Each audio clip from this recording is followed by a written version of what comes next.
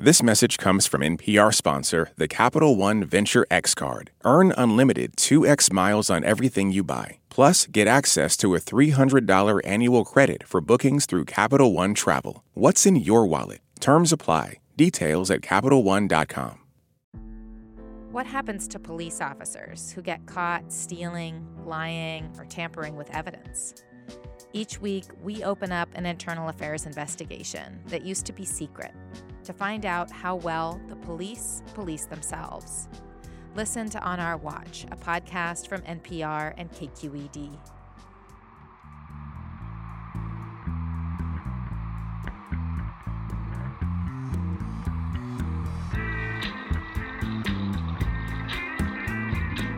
From NPR Music, this is Alt Latino. I'm Felix Contreras. It's time for another Alt Latino news magazine show. This week we have 4 stories that will introduce you to an artist that maybe you didn't know about. It'll also give you insight into the Cuban diaspora here in Washington, D.C., and we'll give you a preview of next week's Alt Latino podcast in which we explore the African heritage of the Central American country of Honduras.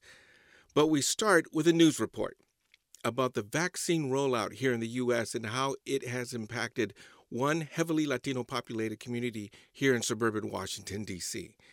Just this week, President Joe Biden announced a major vaccine effort aimed at Black and brown communities in the U.S. In particular, he says Black barbershops and neighborhoods could become vaccine sites. In suburban Washington, D.C., there is a group of women that is already doing outreach to Spanish-speaking communities, and they have earned a nickname for their efforts. Alt Latino contributor Marisa Arbona Ruiz introduces us to Las Casa Vacunas, or the Vaccine Hunters. How are you feeling? I'm nervous. I don't like needles. Oh my God, it's so easy. I had both of them, and I was just like, and it was over. And I was like, oh my God, please wait. And they're like, it's over. You can stop. That's why I have this man. That's why I have him. I don't have a problem. Dylan Cienfuegos and his dad David have arrived at this makeshift COVID vaccination clinic in Silver Spring, Maryland, to make sure the virus doesn't threaten their family again. Has either of you had COVID? I did. I was in the hospital for about 2 weeks. It was a trying 2 weeks. And I don't like hospitals. I don't want to do that again. I would say no, because I tested negative, but I did have to take care of him and cook food for him. So, and what was that like? I felt like a nanny. I had to clean the house, make food, yell at him through a door, make sure he was fine. And were you worried about his life? I was really worried once he had to get sent to the hospital. The Cienfuegos are here at this pop-up clinic because of a silver lining in the dark cloud that is the pandemic. A group of women who call themselves the Vaccine Hunters, or Las Casa Vacunas.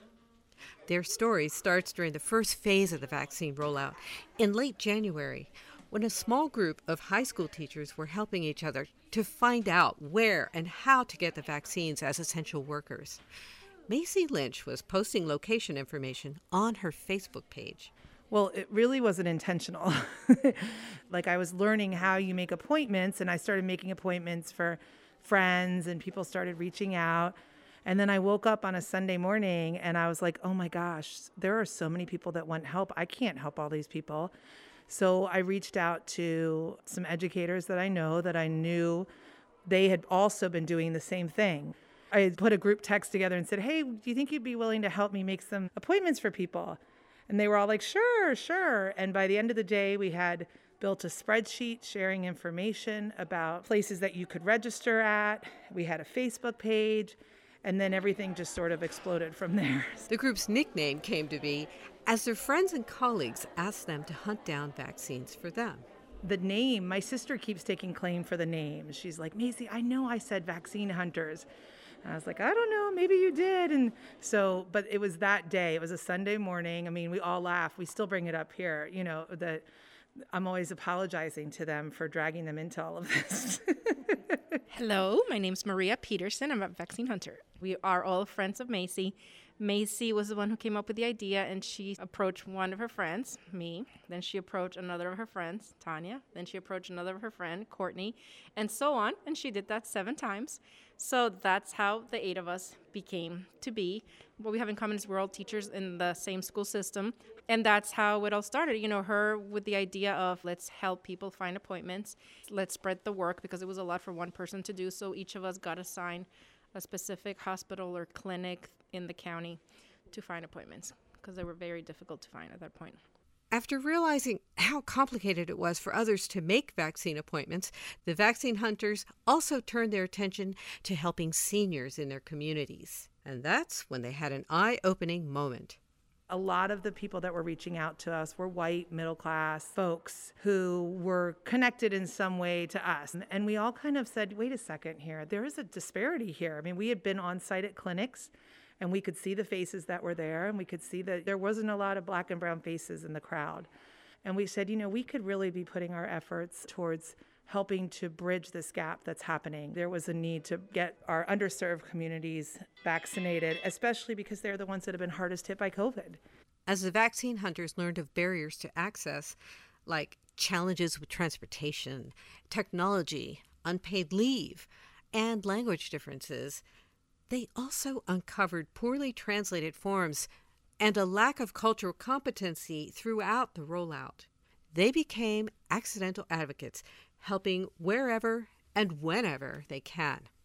This is Tania Perez Fuentes. We all are mothers. We all are teachers. There's been days where we're just so tired and we're like, wait a second, that one person that we're getting the appointment for, this is that person's lives. I had a mother thank me yesterday. She had a 5-month preemie that is still hospitalized 2 months, and the doctors are limiting her time because she's not vaccinated. And so she's vaccinated now, and she said, I get to spend more time with my son in the hospital. And so stories like that I'm just like, there's no way we're going to stop until we really see that everyone that we can reach has been vaccinated.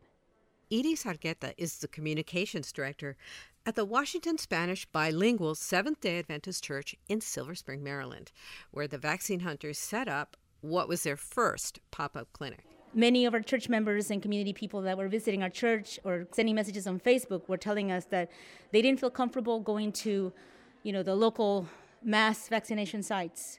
Number one, because many of them didn't know how to fill out the paperwork or intimidated by showing documents. They were concerned about that. So our pastor opened the idea, well, let's try to get a vaccination clinic in the church. And that's what we did. And thank God for the vaccine hunters, because they reached out and they said, we can do it, we can help you. And then Holy Cross came on board. So it's been really the alliance of a whole community village coming together to help out the people. We reached out not only to our membership, but to the churches nearby, the Pentecostal churches, the Catholic churches, and the Muslim churches, and also the Ethiopian African churches in the community.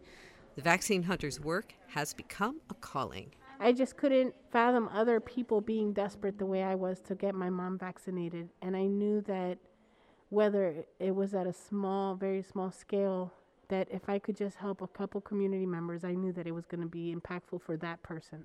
A couple community members. and we're up to, 8,000 something now? We're past 8,000 now. Since the time of this interview, the vaccine hunters say the number is well over 20,000.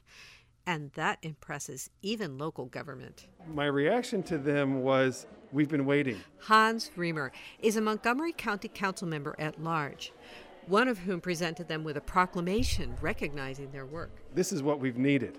The county government, it's been kind of a marathon to get here, and I'm afraid that if it's just the county government trying to get the word out and trying to book appointments and trying to bring the community in for vaccinations, we're never going to cross the finish line. They are solving just a critical piece of the puzzle for us. This is one of the finest examples of community leadership that I've seen in my time with the council. I think we have to learn this lesson that we have to build in from the very beginning language proficiency and cultural competency into our rollout. Unfortunately, a lot of these critical elements of a successful campaign were an afterthought.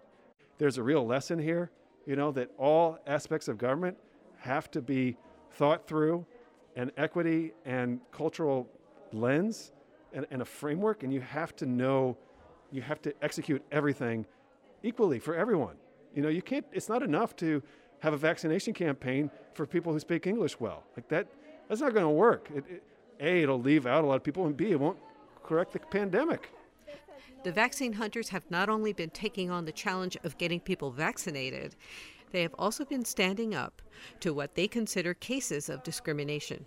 Maria Peterson tells the story of a Salvadoran woman who took her father to his vaccination appointment at a national chain pharmacy, where he was refused. When she came in, she said there was no eye contact. They didn't even offer her to have a seat while she waited.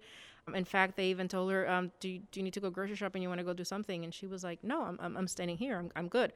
Because they made her wait an hour.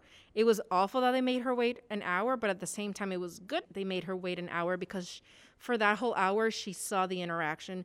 She was seeing people come in, being treated properly, being treated with courtesy. And then she saw how other Latino, especially that other couple she saw, was been treated with the indifference and just lack of compassion and empathy. And that's what she observed, sadly. And you're going to do fine, and here you go. 1, 2, 3, boom, you're done. Oh, that was that was so slight. Okay. Oh, that did not hurt. That did not hurt. Okay. Yeah. Back at the clinic, Dylan Cienfuegos is another success story for the vaccine hunters, who say they don't plan on stopping anytime soon. And for Macy Lynch, their tireless crusade is just like that age-old proverb. You can either fish for someone or you can teach them how to fish. And so for us, setting up these clinics within communities, and maybe next time this church or, 2 or 3 times from now, they can do their own clinic and we don't have to be here helping. So that's sort of our goal, is to be able to get people up and running and then be able to move and get into another community that needs it. Reporting for Alt Latino, I'm Marisa Arbona Ruiz.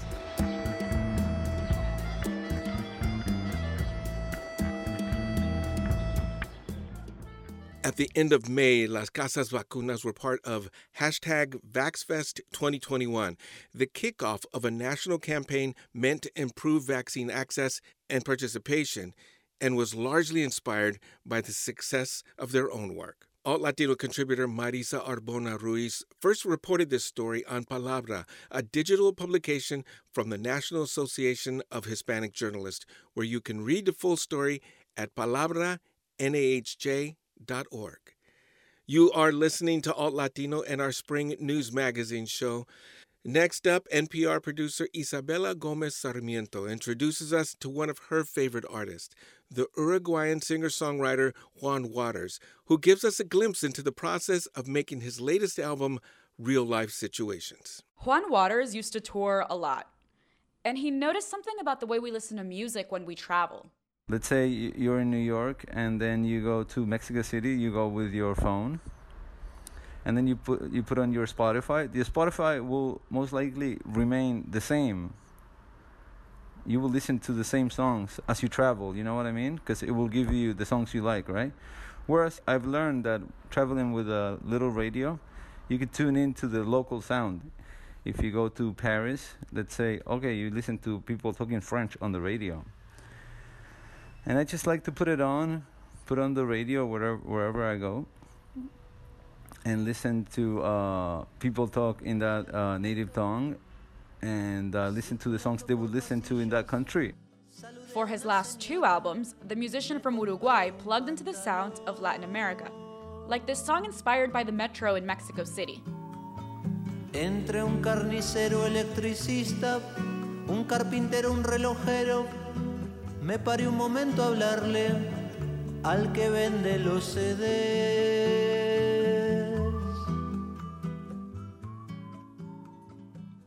But on his new record, called Real Life Situations, Waters takes on the radio a bit more literally. Yeah, I guess I wanted to paint some kind of radio listening experience, that going through the dial and hopping from genres and listening to someone talk and then going back to another song and then a little of news clip, and back to another song. The album is punctuated by a variety of interludes, like this opening. There's no way to be committed to nonviolence in the middle of the most violent society that history's ever created. I'm not committed to nonviolence in any way. I'm going to listen to this closely. I use my phone to record sound all the time, and then I have a collection of things in my phone, of things I've recorded throughout my life. And beyond that, Real Life Situations finds Waters experimenting with sounds that differ from his previous acoustic guitar-heavy work.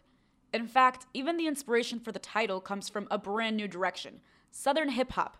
During the lockdown, I don't know, somehow I gravitated towards Outkast, and there's a song in there that uses that phrase, real life situations.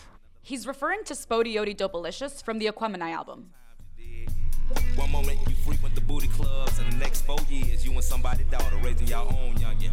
Now that's a beautiful thing. That's if you're on top of your game and man enough to handle real life situations, that is. So I thought that was a beautiful phrase. And it applies to the way he made the record. The way we did the album was very natural. There were a lot of collaborations with friends that happened pretty much casually. I wanted to bring up that aspect of the album making and the album itself that has something that I see as reality. That's how the song Unity with Cola Boy came about. Definitely the one that differs the most from my previous work, I think, is the one called Unity that I did with Cola Boy.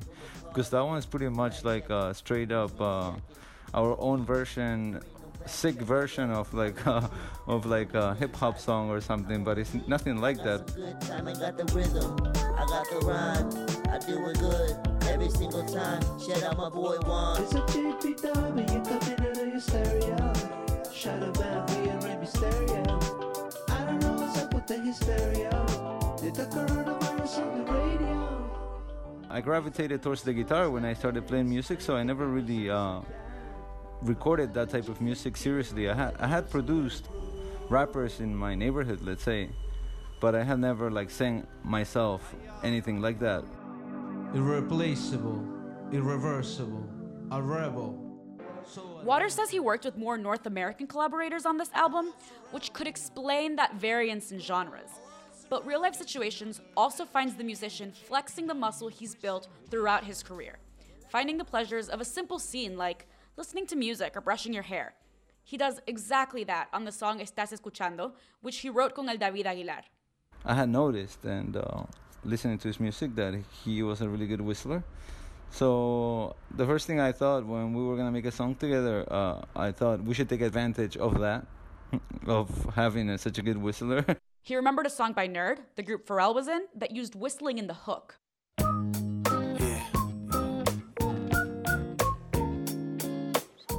So I thought it'd be cool to write a hook that is the whistle, and within the hook, within the whistling parts, we write verses.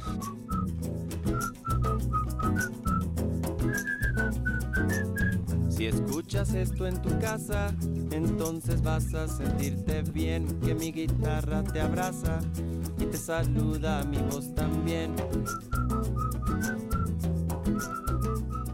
We were in the same city, but I guess we were anxious to write the song, so we started writing it over WhatsApp. And I sent him a little audio clip of me playing the guitar chords and whistling. And then right away he sent back 2 verses. We fit them between the whistles. And then I wrote that part B that would be the chorus. Si escuchas esto de noche, saca de tu pelo el broche y deja tu pelo al aire. The flute solo would come later in 2020. But this is mainly a pre-COVID record. Most of the collaborations on Real Life Situations had already been recorded when the pandemic got serious. Feeling pretty stressed about the state of the world, Waters put the material aside for a few months. But there's one song he did write during lockdown.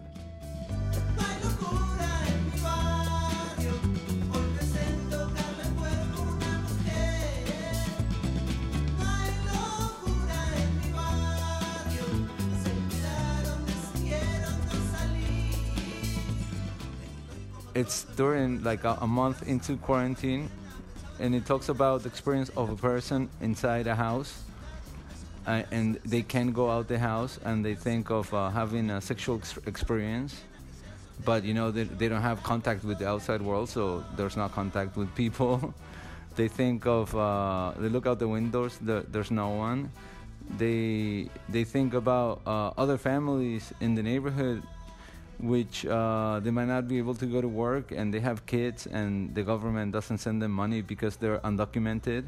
He resumed work on Real Life Situations last May and finished through the summer. It was a much longer process for someone who put out 2 full-length albums in 2019. I mean, I didn't work at the same pace I would have worked if we had been touring or something when times are a little tighter. Up until today, it feels like the world is moving slower, I feel, than before. Luckily, because we were coming too fast, I thought. Now, looking back, I'm very happy that we stopped a little bit. I feel like things were moving too fast. He's still planning to record another album this summer, but he says he's learned to be in the moment more. And that's kind of what Real Life Situations feels like. Taking a moment to slow down, turn on the radio, and just listen. Isabela Gomez Sarmiento, Alt Latino, Washington.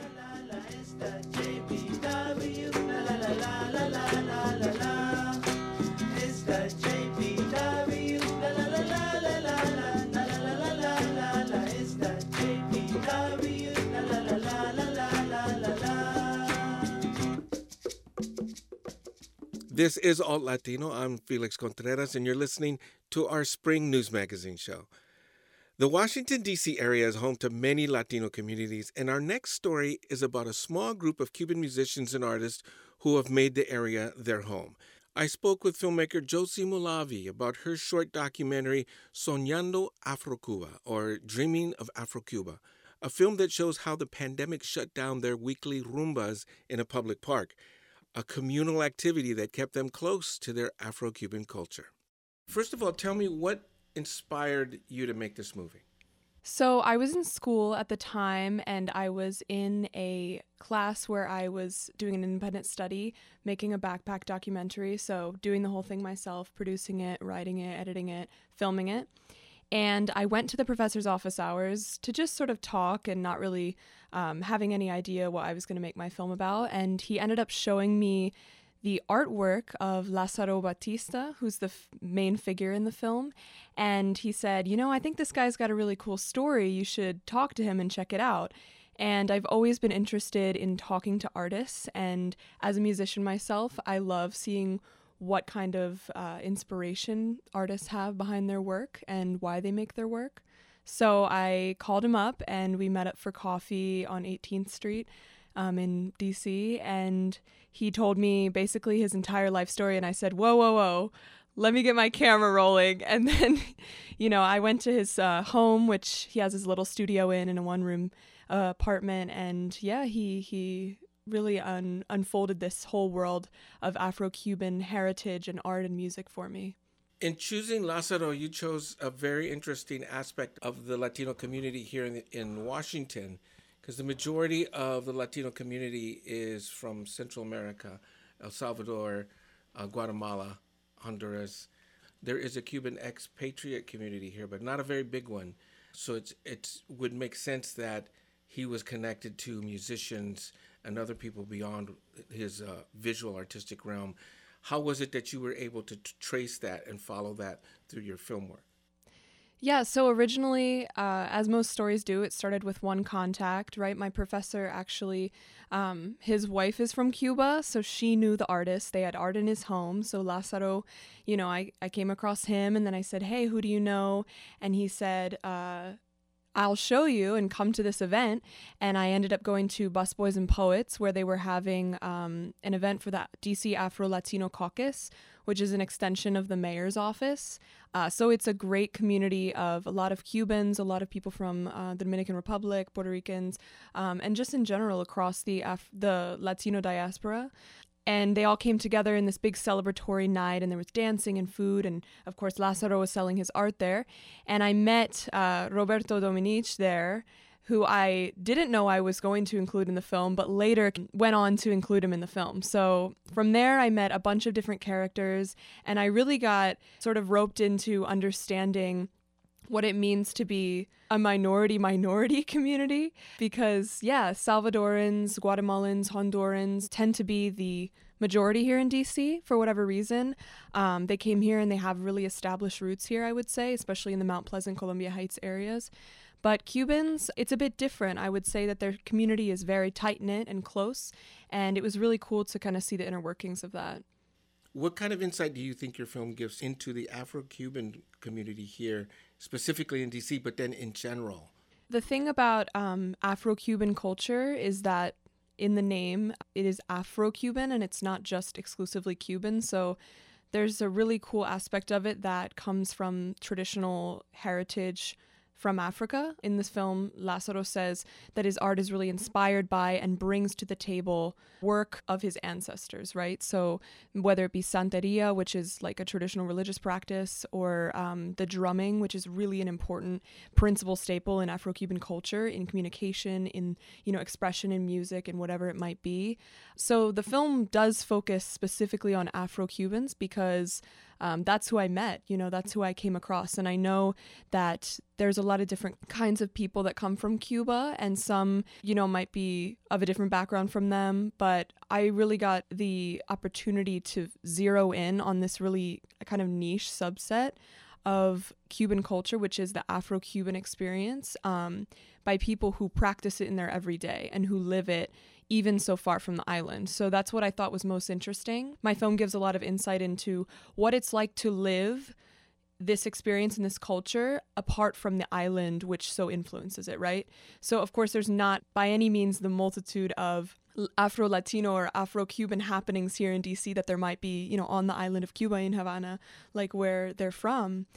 But still, they keep it alive through things like drum circles or through these events or, just through drumming and practicing the music or making art with it. So that's what I thought was cool. The film starts just before the lockdown here in the D.C. area for the pandemic. And what was striking to me when I first heard about this film and the idea was that traditional Afro-Cuban drumming is community-oriented. You need the three guys, or usually guys, unfortunately, but you need the three people to put together what's called a group of rumberos, right, with three different parts, and then guy playing sticks and bells and clave and everything else. You need a community.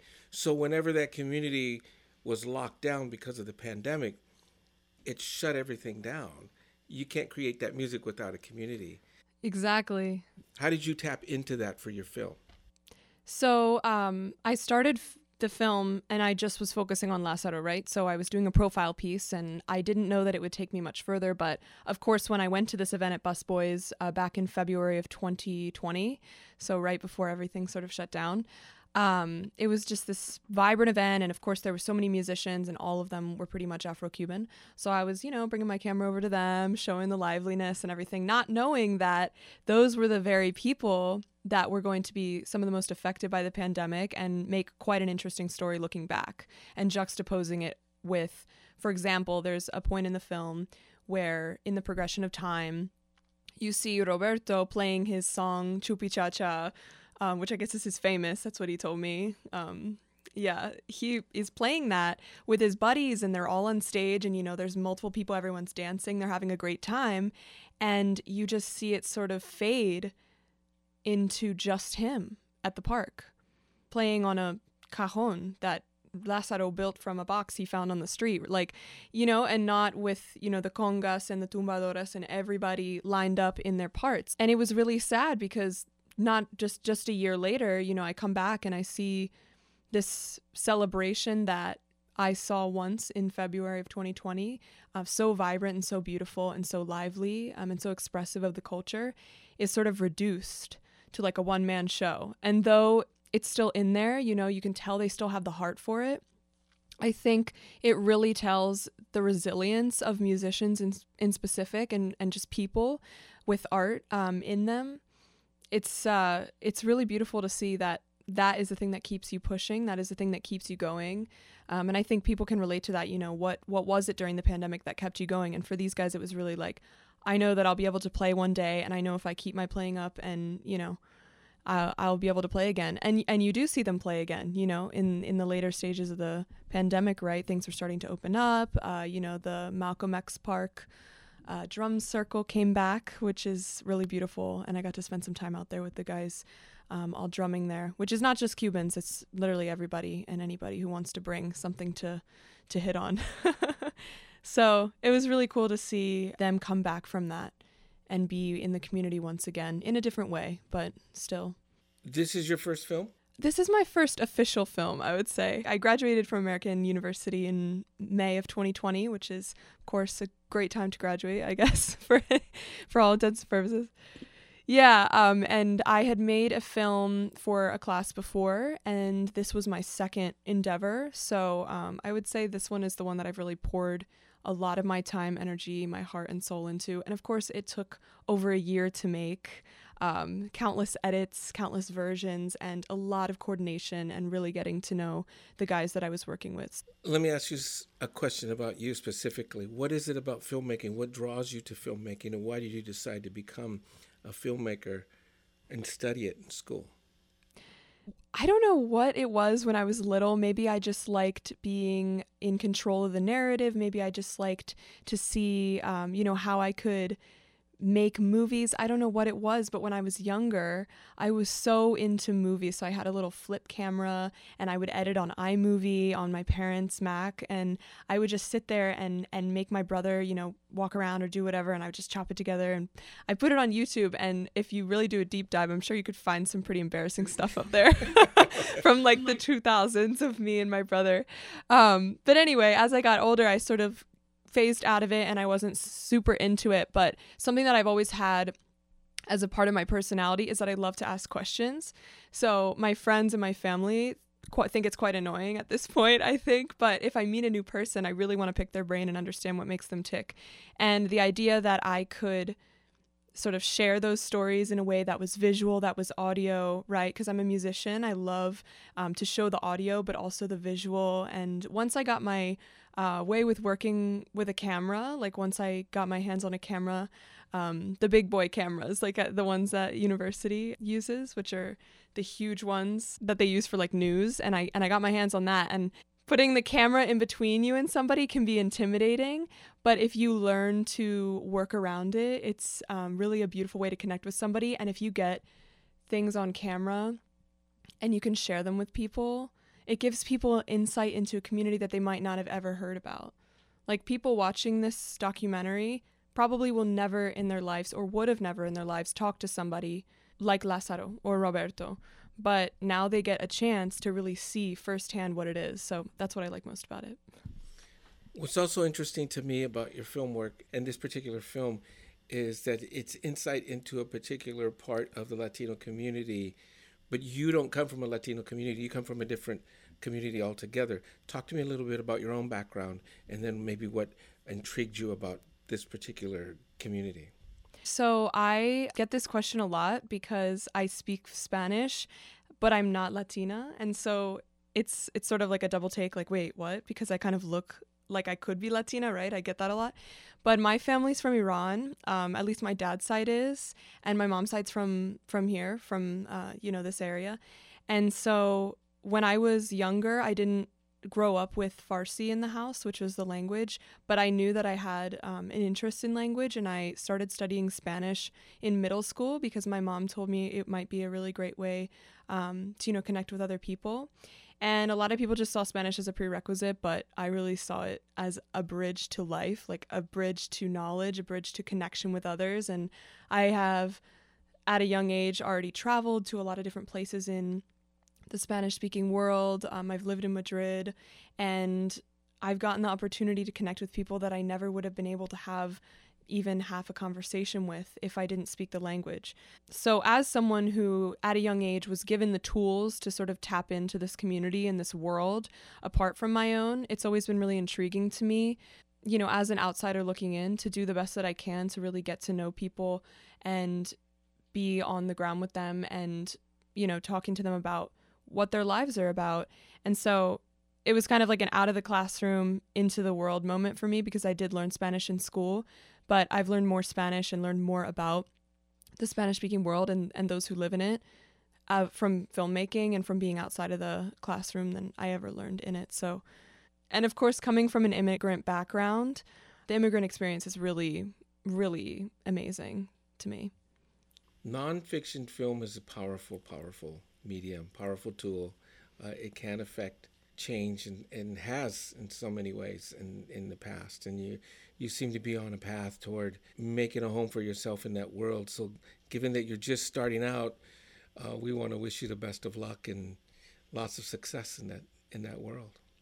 Thank you. Thank you. Yeah, I would really love to continue to make films and to continue to meet people whose stories deserve to see the light of day and to really be shared with a wider audience. And I want to be one of the people, that has both the skills and the heart to kind of go to those people and be like, how can I help you make this happen? And how can I help you spread this? So that's what calls me to it the most.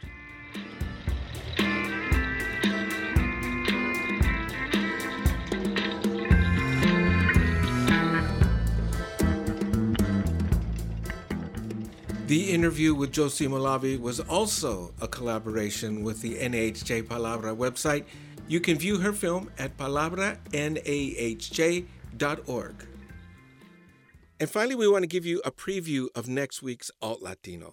The Garifuna community of Honduras is an Afro-Indigenous population that was exiled to the country from the island of St. Vincent in the 18th century. And musician Aurelio Martinez is one of the most well-known musicians who has taken their music beyond their home country to many parts of the world. And now Martinez is working to make sure his life's work in the Garifuna culture has a solid future. In this excerpt, we talk to Aurelio Martinez and also New York City-based musician Eleanor Dubinsky and a young musician from Honduras named John Pastor. They share their experiences of a virtual Garifuna songwriting class. Why did you start the project to teach young people how to write music in your language and about your culture? That's important for me because we have to keep alive our tradition. So in my language, so we don't have many artists doing this culture, and we don't have too much proud around our culture because we have a lot of discrimination in this country and around the indigenous and the Black community. So it's important for me to teach in our language and about our tradition because I know how the powerful is this culture, and it's the essence of something happen in America. Garifuna, the African culture, we lose the African tradition in America. So in Honduras, in Central America, the Garifuna culture is gonna be the last thing we have in the Afro-descendant. So it's important to keep alive this tradition. So teaching to young people gonna be the best way to keep alive our tradition. When did you, as an artist, decide to dedicate your life and your music to preserving and promoting your history and your culture? I have 3 languages. First Garifuna, then Spanish, and then music.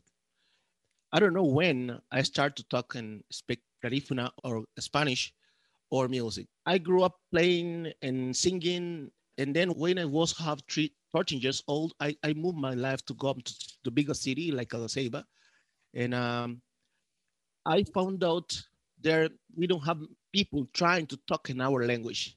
We don't have even my brother and sister. She don't like to talk about and Garifuna language because he feel the discrimination when people listen to you talking in your own language. So in this time, I say to my brother, if you don't want to talk Garifuna with me, bye-bye, see you. I want to talk in my own language. This is maybe the first time I decide to be proud around who I am. So it's in the city, in a bigger city, because when you come, people can't talk in your language. People don't have proud to talk in their own language. How to be in Spanish, and I say no. I have to keep my tradition alive. I have to talk in my language.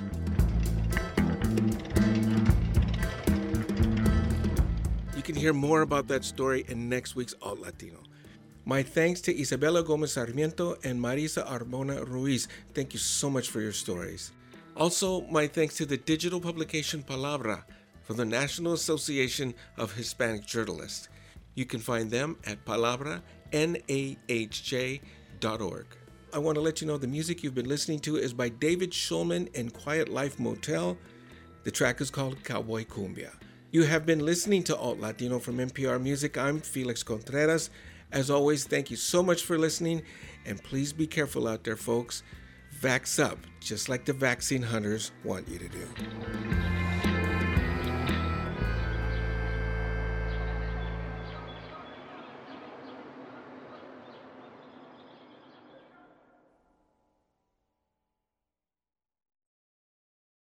Support for NPR and the following message come from Sattva. Sattva luxury mattresses are every bit as elegant as the most expensive brands, but because they're sold online, they're about half the price. Visit SAATVA.com/NPR and save an additional $200. This message comes from NPR sponsor VCU Massey Comprehensive Cancer Center. Every year, millions of people lose someone to cancer. But as an NCI-designated comprehensive cancer center ranked in the country's top 4%, VCU Massey Comprehensive Cancer Center is unrelenting in finding new ways to understand, detect, treat, and prevent cancer. Unconditionally committed to keeping loved ones in their lives. Learn more at masseycancercenter.org/comprehensive. The Embedded Podcast brings you eye-opening reporting. There's something that hasn't been disclosed yet. Immersive journalism. I could smell the smoke. I could smell the dust. Personal stories. I was scared. Like, I can't protect you. We are NPR's home for documentary storytelling. Find Embedded wherever you get your podcasts.